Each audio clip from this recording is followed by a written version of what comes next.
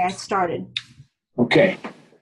Well, thank you, Sheila, for the opportunity to share a little bit on the topic of poultry litter management. I'm going to put into the chat box a copy or a link to my slides and a link to a 2-page handout for today. So if we're interested in those, grab those out of the chat box right now. I've been asked to share some thoughts on the topic of poultry litter management. I'll primarily do it from a agronomic or integration of the litter into a land application program and some of the issues that we need to consider. I had in mind of addressing 5 questions here. I'm not sure we're going to get to all of them with the time that we have, but we'll see how this proceeds. And you have access to the slides that kind of will detail maybe the couple that I don't make if it ends up being that way. But how is the litter managed? We'll just give you a little bit of a visual appearance there. How much land is needed for managing the NNP of a broiler house? How do you integrate this into a fertility plan in terms of some rates that we might think in terms of recommending? What fields will benefit the most? And then how do I plan litter application to avoid neighbor nuisance would be the 5 topics. And Rick, if you're doing that last one, when you do odor, maybe I could skip that one in particular. So when I get there, I may ask you what you think. All right. Just to give you a quick overview, I don't have the best of slide sets in terms of poultry litter. Amy helped me out with a couple, and I found some from some friends here over the weekend. But this is one of the new facilities. This, I think, is the grandparent facility. The grandparents of the chicks that will be going through the broiler operations will be raised here. But it gives you an idea of what these facilities look like indoors. The base of these houses has a floor a clay floor, and then on top of that, typically we will add about 4 to 6 inches of finely ground wood shavings or sawdust, I guess is maybe even a better term, but it's a pretty fine material. And this base will be used for approximately 6 additional flocks. And we'll talk more about that with some of these pictures. So after you get the litter or the sawdust base, you grow out a group of birds over a period of time. I think Costco is talking in terms of growing these animals to 6 pounds roughly over a 44-day period, and then following with about a 2-week down period between that and the next group of birds. The litter that you're having resulting from that is a mix of the wood chips, excrement of the animals, feathers. And it's a fairly dry material. Typically, the average material that's coming out of here is about 70% dry matter or 30% moisture. Now, there are areas within these barns underneath the waters and feeders and along the area where the evaporative pans are that the litter can be higher. And Amy created this little drawing for me that kind of showed the length of the barn. And in certain areas, you'll see an area of higher moisture litter.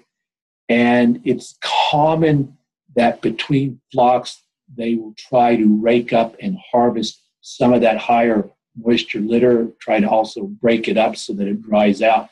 But there is some harvesting between individual flock sets, often referred to as a cake material. But much of the material is going to be recycled and reused for the next flock. So they'll come in with equipment such as this and pull that litter to a central place in the barn, creating a windrow, and they will attempt to compost that material. Now, I've not been around these barns during that composting yet. If that material is really only 30% moisture, it's probably on the dry side for compost. So there might be some heating, but my guess is it's not a true compost process. Amy, you have any experience there you want to share? Yeah, I think you probably saw me unmute there. I will tell you that down in Mississippi, when we did the work with windrowing, we did, kind of windrow sections in a controlled environment, and that litter came in at around 22% moisture, and we did reach 40 degrees C over about 85% of that pile for 7 days. Okay. And we did reach 50 over, we got 50 degrees for the like 24-hour was our target, and we got 55 degrees in just the core of it. So it got pretty hot for as dry as it was. Sure. Okay. Well, that's good to hear, because we would like to see those higher temperatures, because that will help reduce some of the pathogen load that could be in that manure before the next flock comes in. So that will be windrowed and composted for a week's period or so, and then leveled out. And we'll then, after we've done that approximately 6 times, Lincoln Premium Poultry is talking about doing that process 6 times, and then once a year hauling out all of the litter from the barns. Most likely will be stockpiled, I would think, temporarily on a local crop field in the vicinity of where it's going to be land applied. And we'll use equipment such as this for land applying it, spreaders that have a side discharge or flail to them to spread it out over a larger pattern, a little bit different than what we see with our feedlot manures. So that's pretty much the process of managing that litter. Once a year, we'll have a barn that needs to be cleaned out, and that litter, a home for that litter found in nearby cropland. The second question I proposed is how much land is needed to manage these nutrients. Reviewing the literature from a variety of places, talking with some of the folks, my colleagues down in Georgia, litter production in the range of about 1.3 to 1.5 tons per 1,000 birds per year, assuming that we're pulling this out on an annual basis, would be about where we would expect this would be the litter and the cake production combined, is what I'm told. It would amount to roughly 90 pounds of nitrogen, 70 pounds of phosphate equivalent that we would pull out of these barns on a per 1,000 bird per year basis. And if you look over here at the red box, it gives you some idea of the land required for managing those nutrients. We're putting it into continuous corn and applying just to meet the nitrogen requirement of the crop. We'd only need between about 40 acres per 4 houses, so about 10 acres per house, or meeting the needs. If we were to just apply it on a phosphorus utilization basis, we're talking about 45 acres per house, or 180 for the 4-house system. And it might be just a little bit higher if we're in a corn-soybean rotation, not a big difference at all. So that's an idea of the land base. It's not going to be a large land base. Many of these farms we're probably dealing with, the land base will be within the farm that also manages these buildings, so they'll be applying it on their own land rather than trying to find neighbors that need to utilize this. When we begin thinking in terms of integrating into our fertility plan, just a quick reminder what our goal is. We're trying to balance the various nutrient sources entering that crop with what the crop is going to remove. For nitrogen, we'll balance that on an annual basis.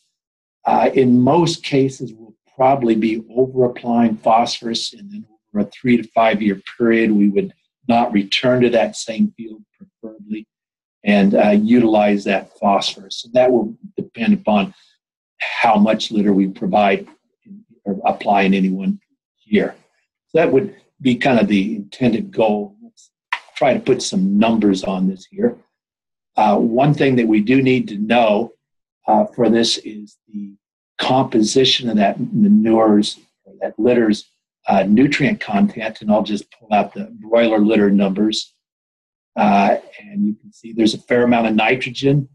Most of that nitrogen is in an organic nitrogen form, so it's a slow-release nitrogen.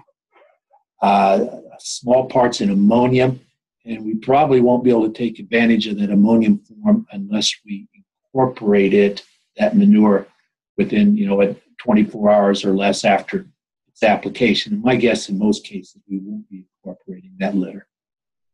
There's also a fair amount of phosphorus and potassium and a number of micronutrients that you can see in the table below. Of course, there's a lot of variability in this litter. There was a study, I think, a slide I didn't show, from Kansas that showed the degree of variability they were experiencing in one location. So you're always going to need your own manure sample for doing that final estimate of application rates. But we'll use these numbers as a starting point today to give you some ballpark ideas of where we should be. Okay. We have procedures in NEB guides. This is a NEB guide 1335. Many of you have used this before. It has a procedure in there for estimating the availability of nitrogen in the manure. And here's some numbers that we may be pulling out, probably not incorporating, so not expecting to get much out of the ammonium nitrogen over here. From the organic nitrogen here on the right-hand side, we would expect about 30% of that nitrogen to become available in the future, first year, and then some additional nitrogen, say 15% the following year, and declining after that. I've noticed that the values that are used in many of the southern states are up near 50% availability that first year. My guess is that longer warm season that they have allows more of that nitrogen to become available during the growing season. Compared these numbers with some research that was done recently at Iowa State and with poultry litter, and our 30% availability factors match up well with what they were seeing. So feel good still about those numbers that we have in that NEB guide. So we take that sample and those availability factors, and we can begin to estimate a manure application rate. We did it on a nitrogen rate. We would apply about 10 ton of litter per acre to meet the nitrogen need of a 200 bushel corn crop. And in doing so, we would way over apply the phosphorus. We'd have a 9-year supply of phosphorus available, probably higher than what we'd want, potential for runoff risk from that field, carrying a fair amount of phosphorus with. If we are applied to meet 50% of that nitrogen, well, it'd be roughly half, or just to meet the P, it would be about 1.2 tons of litter per acre. And in the end, I'm guessing we're going to be somewhere between those latter two values, some compromise of those. I think if we can apply to meet about half of that nitrogen, we'd have about 4 years of phosphorus. And so we would just try to get on a cycle that every 4 years we would return to that same field. This might work in most fields, except for where we have a high erosion and runoff risk. And then we might think in terms of something closer to a P-based rate, possibly even a P-based rate that we incorporate. There are, in that NEB guide I mentioned before, there are procedures in that NEB guide for calculating that out on an individual analysis basis. So if you sit down with a farmer to try to make a nutrient plan, get an analysis, that procedure in that NEB guide will help you, guide you through that calculation process. Okay. Third question I thought I would ask would be around the issue of what fields are going to benefit the most from that poultry litter. And I think we really want to talk with farmers about looking at the fields around their property or possibly at neighbors and deciding which fields are they going to get the most value out of this manure. And so let's just walk through it maybe from more of a fertility perspective. And what I've done here is put an estimate on the value of that litter. And I've done a lower estimate and a higher estimate. The low estimate doesn't give any value to the potassium or to a yield increase, and the higher estimate does. So I'd say that probably is going to bracket the value of our poultry litter. And if you look at what the source of the value is in these two diagrams, you can see It's the phosphorus that we really need to utilize if we're going to get the value out of this manure. And if we're considering there's a value to the potassium, fields that we select, it's the phosphorus and the potassium. The nitrogen is a rather small part of it. The yield increase would likely be a relatively small part of it, as well as the micronutrients. So we're really after those fields that can utilize that P and that K as the ones that we'd like to target first. We also need to consider cost of transporting this. Like I said, I'm guessing many of these farms won't be going long distances. I'm guessing there'll be a land base close by many of these barns that can manage this. But if we have to go some distance, this will give you some idea how far we could potentially transport. This is some numbers that Sechi Agri-Services has shared with us. Transportation distance is one driving factor for estimating the transportation costs. And I just showed a situation of transporting it 20 miles. The cost was $6 to haul it that 20 miles. And then the application cost would be another one we'd consider. And let's say we were applying at 5 tons per acre. We'd add another $9 per ton. So a total between these two of around $15 a ton. If you remember the previous slide, we were dealing with something that had a value of somewhere in the $30 to $60 a ton basis. So we can afford to transport this in fairly significant distances. Of course, if we can apply it close to home, we reduce some of that transportation cost. All right. So what fields are the win from the fertility perspective? Now, I would start by looking at fields that need phosphorus. Those that are lower in their phosphorus, and I'm guessing we'll have a lot of the farms that where these poultry houses are being added to that have low phosphorus fields nearby. We might think in terms of crops that benefit from a higher soil P level, such as wheat. Might also think in terms of crops that uptake a higher level of phosphorus, such as corn silage or irrigated alfalfa being a couple of examples. I think we'll be thinking in terms of applying manure 1 year and then delaying our return to that field until we see that soil phosphorus level drop down close to that 20 part per million range. And that would be one way of getting the greatest value out of that litter. Some other things to consider are just fields that need potassium would be my next place I would look. And then my last place would be making sure we try to credit some of that nitrogen that's in that litter to the nitrogen needs of that crop. So applying ahead of a non-legume crop as an example.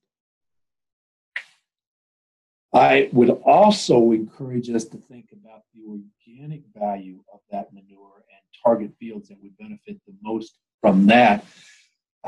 There is value of that organic matter in that litter, both short-term benefits that we can see, and then some longer terms from slowly building organic matter in the soil. But I think it's really those short-term benefits that we're after. Manure provides an excellent energy source for the soil microbial activity. After manure application, we see an explosion of that soil microbial activity, and that leads to a number of benefits, such as improved aggregation of the soil and lower erosion, lower runoff, and a better cycling of nutrients. So a number of things that benefit from that increased microbial activity in the soil. I'm not going to go into any detail of that. This thought I would point you to two publications that will show up in that handout. One is a Michigan State publication, really nice summary of the benefits of manure to soil organisms and to soil quality. And I think it's an excellent read. Over the last 2 years, we've also created a web blog that has about 15 plus articles on manure's value to soil quality. And it provides, I think, a pretty good summary of some of the research that we have access to. So it gives you some additional detail that you might be interested in. So in terms of fields that would benefit the most, here's kind of my list. I think The benefit is going to be greatest for our finer texture soils, those that tend to crust over, those that have been experienced some tillage in the past and they need to a lower organic matter. I've also had farmers that use manure regularly that say they like to target fields that commonly experience ponding or drown out spots. And by using manure in those fields, they say those spots will disappear within a year or two of after application. So some examples of fields that will gain value out of the manure from an organic value basis. Okay, I was going to talk a little bit about odor, but time's running out. Sheila, would you like me to wrap this up, or should I make a comment or two here? You're on mute, Sheila.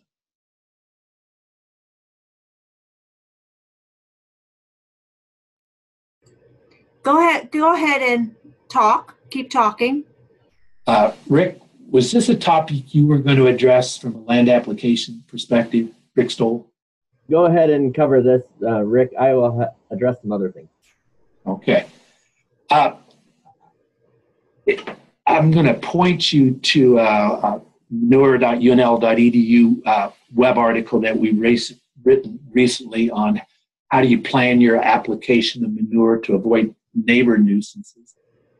We've talked about the value of manure, but we also have to recognize there's a side to manure that our neighbors don't often appreciate, and odor is probably the biggest concern among those. And if we can deal with the odor issue, give some thought and planning of how to avoid those odors for the neighbor from a land application perspective, I think you'll find communities a lot more accepting of this product. I'll start with this graphic or this table, and this shows you the atmospheric conditions where the risk of holding odors near the ground is the highest. And you and I many of you have probably seen this occurring right now. Fall days as we're harvesting soybeans, and you notice in the evening that plume of dust that just sets right near the ground and really concentrates. Last night I drove through one of those clouds out here west of Lincoln, and I had to slow down and wonder what it was up ahead of me because you just couldn't see that dust had concentrated so much at the ground level.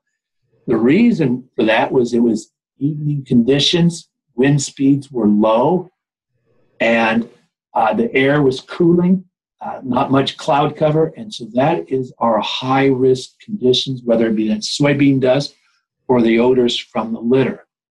So these are the high-risk conditions, and we will see those risk conditions extend up to maybe the range of 10 miles per hour. But it's those nighttime conditions, low wind speeds, that really the ones that we worry about. And as you recall, if you've seen those plumes of smoke or dust that stay near the ground, they stay pretty much together. They don't spread laterally. They kind of go in that direction that the breeze is taking. So with that information, we can take a look at a weather forecast for the next 48 hours or so and make a good prediction as to, are we going to have a problem? And if so, what fields might we select? So I like to get a weather forecast that has wind speed, wind direction, and temperature or sky conditions, one of the two, handy at the same time. And I'm looking for those lower wind conditions, primarily at the nighttime when temperature is dropping. And using those values in that previous table, and I can identify those red areas, those high-risk areas, that like that soybean dust plume, those odors will stay concentrated near the ground and potentially cause a neighbor an issue. So if I were to apply manure on this day right here, I've got that evening some conditions that are going to cause problems for neighbors to the northwest or north of my property. So I'd like to select a field that there are no neighbors to the north and northwest if I'm going to apply on that day. If I'm looking at this next day, I've got a good day fairly weather conditions that will cause that odor to disperse.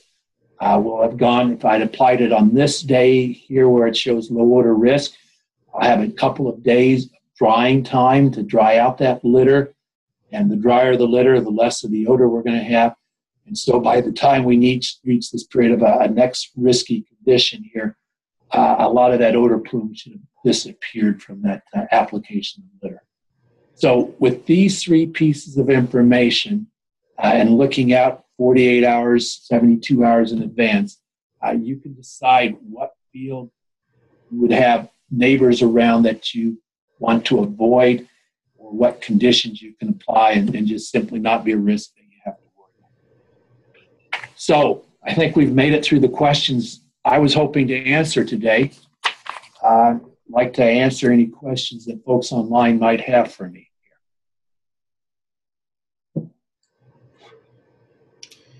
I think this is really helpful, Rick. I have a question about standard consultants' policies. Do they generally look at both nitrogen and phosphorus, or are they still just mostly focusing on nitrogen in their calculation? We would certainly start with managing for nitrogen because nitrogen is a compound that's fairly leaky, and if we don't use that nitrogen up the year in which we apply it, we're going to lose it to the groundwater, and as you were experiencing up at NREC. Yes. So we would start there, but because poultry manure's balance between nitrogen and phosphorus puts so much of that nutrient source in that phosphorus side, when we apply to meet something close to a nitrogen need, we're going to over-apply phosphorus significantly. And phosphorus, if we have a field, especially one that has a risk of runoff or erosion, that means that phosphorus is going to be contaminating our surface water nearby. So we really need to consider both, I think, in the end. And my guess is we're going to apply something near 50% of that nitrogen needs or less. And we might go less as the risk of a field erosion grows in risk. And agronomists are becoming more aware of that. I mean, that's the whole intent here, isn't it? They should be, yes. Yeah. Okay. Right. In the case where we do find a higher level of nitrates already in the groundwater table, would you advise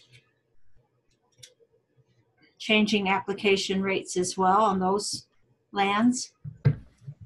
You know, my recommendation would be that as long as we're giving a reasonable credit to the litter and offsetting our fertilizer nitrogen by that credit, poultry manure will not be any greater risk than the commercial fertilizer. In fact, there is a fair amount of research that says manures, because of their slow release of nitrogen, have a lower nitrogen risk as long as we're properly crediting it. So I certainly wouldn't say we need to reduce the litter in a region that's higher nitrate. I'd say we just need to make sure we're giving it adequate, accurate credit. Okay. Rick, this is Steve. When I was in industry, the biggest comment I heard about manure application from several different producers was the fact that it just doesn't get applied uniformly enough. And so sure, that nutrient's there, but then there's a significant portion of the field that didn't receive any of the litter or the manure. And so we're going to just go with our standard recommendation on fertilizer that we do on every other field, which really concerned me a lot when hearing that, but I heard it several times. Have you got some recommendations on equipment and procedures for this group that talks about uniformity and the importance of that? And can you address that a little bit? Steve, that's an excellent point, and that's one of the reasons we find people still not wanting to credit manure is the lack of uniformity. That is a challenge for our application equipment. I think it has gotten better over the years. But I think, especially as you're getting involved with this the first time, you need to go out to a field and do some calibration in the spreader and look at the pattern of spread across the width of the spreader.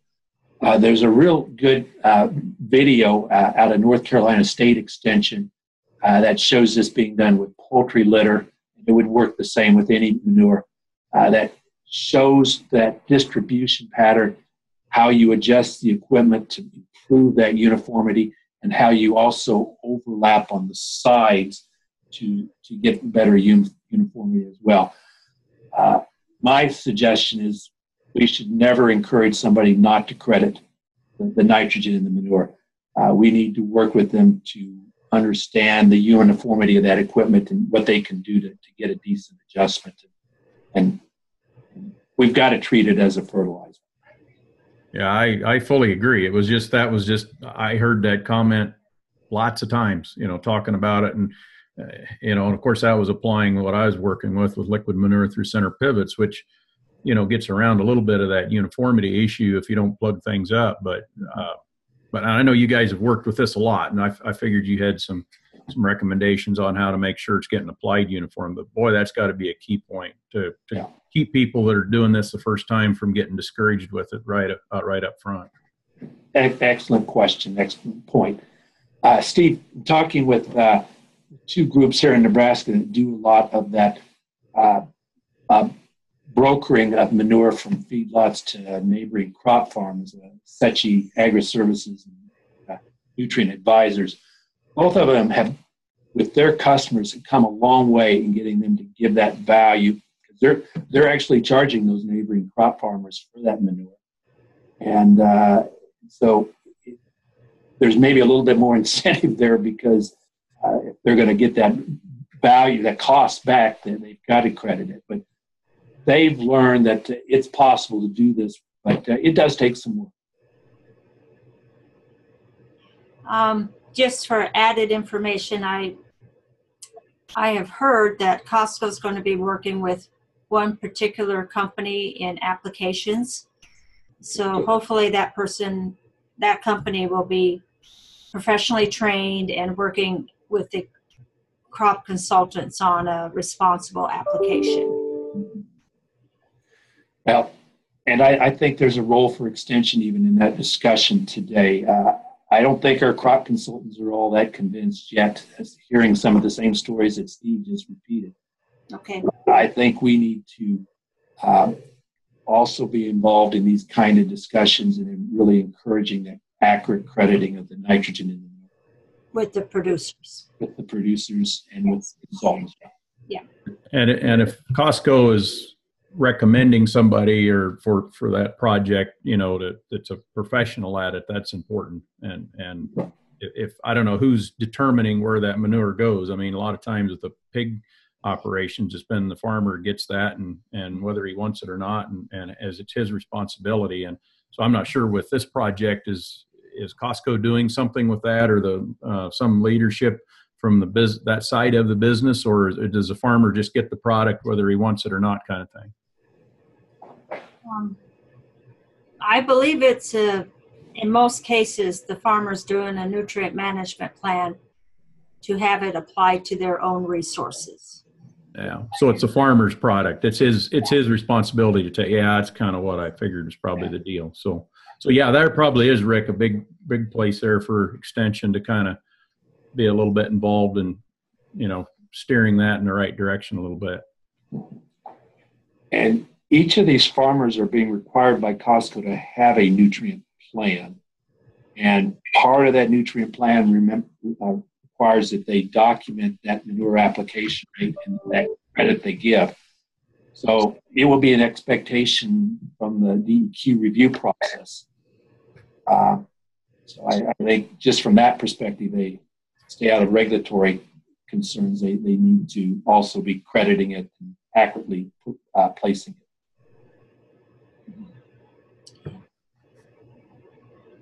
I think it's very important that we work with producer groups and get this information out there in order for us to continue to have expansion and permits be given to potential producers. And we certainly don't want to have any, I want to say, black eye images out there of misapplication or storage. It's good to hear that Costco is going to be working with a contractor that may be moving a lot of the manure. I think Costco's services are to date that they've been providing have been primarily for managing the issues inside the barn with the housing and the animals. The manure is generally historically been left up to the producer to make the decisions on. So I think there's a good role for us to play in combination with somebody that's trained and is experienced, I guess, in applying manure. I think that might be a good combination for making things happen right. Yeah. And their manager also said that, 3 to 4 years down the road, a producer may decide to buy their own equipment and do their applications themselves. They're not closing that door. That is certainly a possibility, and within the options available long term. They just didn't want all the producers to think they had to go out and get the equipment immediately. So they have hired a professional to help with the application. Any other questions for today? You primarily focused on litter material. Do you have much comment on more of pure manure, such as out of layer operations? That's probably a whole nother set of data and presentation, I would assume. I think much of what we shared today would be very similar. The biggest difference is the characteristics. The concentration of nutrients would be different. And so I would have to always want to have a good sample of whatever product the land applying. And we would use some of the same procedures we use for today, but we just need to know what the concentration is. In addition, with these operations, if they do a decaking, that will be a wetter material. It will have a lower concentration of nutrients on a per wet pound. And so, we need to have a manure sample of that, and we need to go through the calculations for that individual circumstance and determine what's the best rate. Don't use what I shared here as just something that works in all situations. That's good. Good to know. All right. Well, if there are no more questions, we will go ahead and stop recording. And I'm trying to look up here real quick who is next week's presentation. It looks like it's Dr. Reynolds, Healthy Poultry and Disease Monitoring. So we're going to move from waste management issues over to health and bird management next week. And I appreciate everybody's participation. Thanks very much.